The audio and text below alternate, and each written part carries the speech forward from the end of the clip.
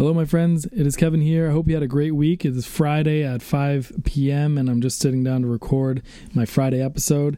I just wanted to share with you sort of the highlights of an article that I just wrote. You can check it out on kevin.me, and basically it's why you should publish your consulting prices on your website.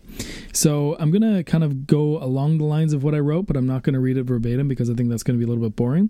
But I'm just going to try this bit of a new format. I'm not going to do this every time, but hopefully we can get the ideas across without having to sit in front of your screen and read a long article. So, as you know, and as many of you have voted on the domains and the business name that I was thinking about creating for this group, I've been thinking about renaming the mentorship and turning it into its own entity. So making it less about me mentoring you and more about us sort of mentoring each other and bringing us together in a community while still getting some ideas and strategies for selling your expertise instead of your hands. So while I continue to sort of plot down that path and figure out what I'm going to call this project, I've been eyeballing a lot of domains and I was looking at a few .coms and I was thinking, should I buy a .com domain or should I, just register something .fm, which I probably will end up doing. But during the process of considering whether I should buy a .com domain, it kind of reminded me of the value of having and seeing published pricing when you're buying something. So there's really three kind of ways to buy a domain, and many of you have probably purchased one or have sold one, or I don't know, maybe you're not crazy like me and you don't own a bunch of them, but there's really three ways to buy them outside of just your typical registering them yourself. So when they're already owned and when someone is selling them to you, there's really three ways. So one is a published price. So they just say it's going to be $3,000 and here it is.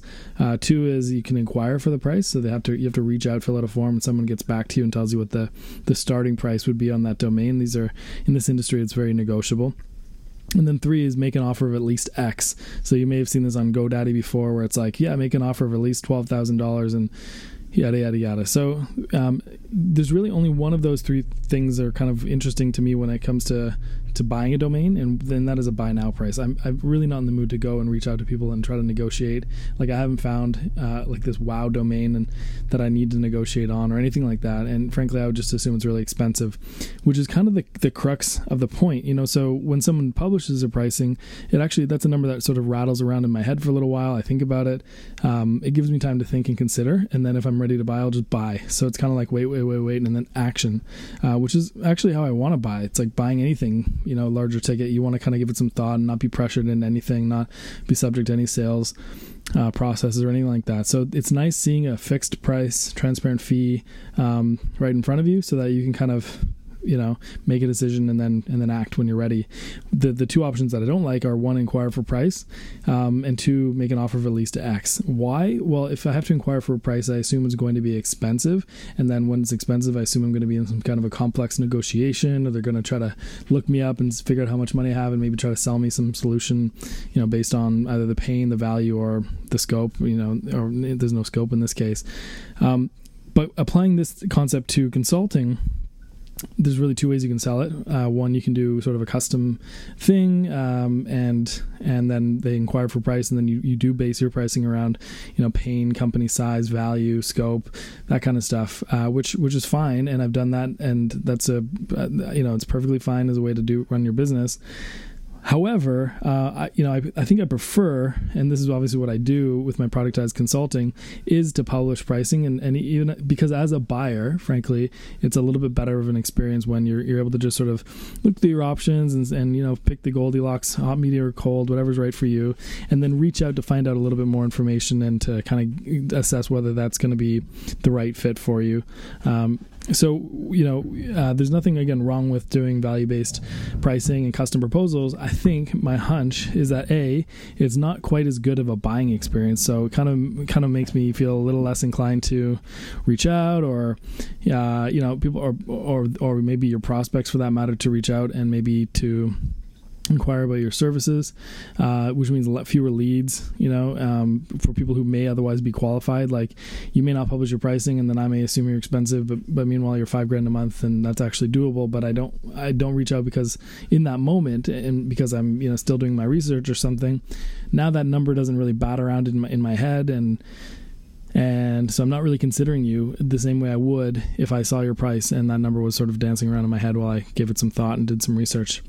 So, in terms of published pricing versus not, there's no right way to do this. I just think it's a better buying experience. I also think it happens to be a better selling experience. When clients or prospects come to me, they're already sort of pre-sold, and they just want to confirm whether the package they're about to choose is going to be the right one, that I can get results. Like they're very, very warm and qualified relative to people who come to me when I didn't publish my pricing, which is a lot more custom. And the other thing to remember in all of this is that consulting is really all about trust at the end of the day. So when clients are coming to you, they and you don't have your prices published, they kind of feel like you may be sort of making something up on the spot or taking an advantage of their situation, either because they don't know too much or they're in a tough situation. So you're sort of, they're kind of vulnerable to you, and therefore their guard is up, and it's kind of, I don't know. It doesn't start off the relationship on a starting point of trust and confidence. It sort of starts it off as an adversarial relationship. So, like I do with all of my services, I try to position myself as their neutral advisor. I don't, I very much remove any room for bias or anything that would make me not neutral, and I do that with fixed pricing and not taking commissions or referral fees and all those other things. So really, it's about instilling trust from the moment they're considering you. So they can see their pricing, they come to you, they can open their books, they can tell you their revenue, they can tell you their pain and problems, because they know you're not going to go and flip the prices on them or change it or jack it up based on their situation. And that really makes a big, big difference when it comes to trust. So you want to sort of start that off on the right foot in terms of having trust built into your relationships. Also, no one really wants to be sold into anything. So they'd rather buy something they actually want. So it allows them to sort of peruse and shop as though they're in a store, and then buy the thing that they want, and that to me is way more appealing than having to kind of do the rigmarole. And I love value-based pricing, by the way. Like, in fact, you can do productized services with value in mind. So, for example, my co-working consultancy, there's different tiers of service that are very, very similar, but if you're a larger company, the price is going to be significantly higher. To me, on the back end, like a $2,500 a month client is not much less work than a $5,500 a month client. A little bit, right? There are some differences, but frankly, they're not so dissimilar. So anyway, the value-based pricing is a thing, and you should have value sort of in the back of your mind, whether that is price-anchored value based on the relative cost of hiring a CMO that would replace you, or whether it's like, hey, if we only sold one more widget or 5-10 more widgets a month, we would more than pay for my services, and that's really doable, whatever. So there's many ways to look at value. But yeah, so I ultimately think the best solution is to, if you haven't done this already, to try productized services, to build out a few productized services based on proposals that you've successfully sold in the past, and based on the commonalities and trends that you see among certain types of buyers, and just package those up based on your common efforts. You want to keep it loose enough that you can handle flexibility and that you can go above and beyond for your clients, but not so loose that it's unwieldy rather. So I tend to do that by limiting who has access to me or various other touch points, but you can analyze my services to see how I do that. That's just it. I think overall it's a better buying experience for clients. It's a better selling experience for you. There's more trust that starts off the relationship, and it's just more transparency, and it removes just more of the friction in the buying process. I think you'll get more opportunities and leads as a result. And if you don't, you can always tweak your pricing or tweak your offering. But the best way to do this, if you're going to do the productized services, is to really sell them manually, sell them custom first, and then turn that into a productized services once you've sold a couple of them, one or two even. And then as you go with each new client that comes to buy that productized service, making sure the language is accurate, it's complete, it speaks to their actual needs, which are likely to be actual needs of other people as well. So that's how I've developed all my productized services, and it's worked really, really well.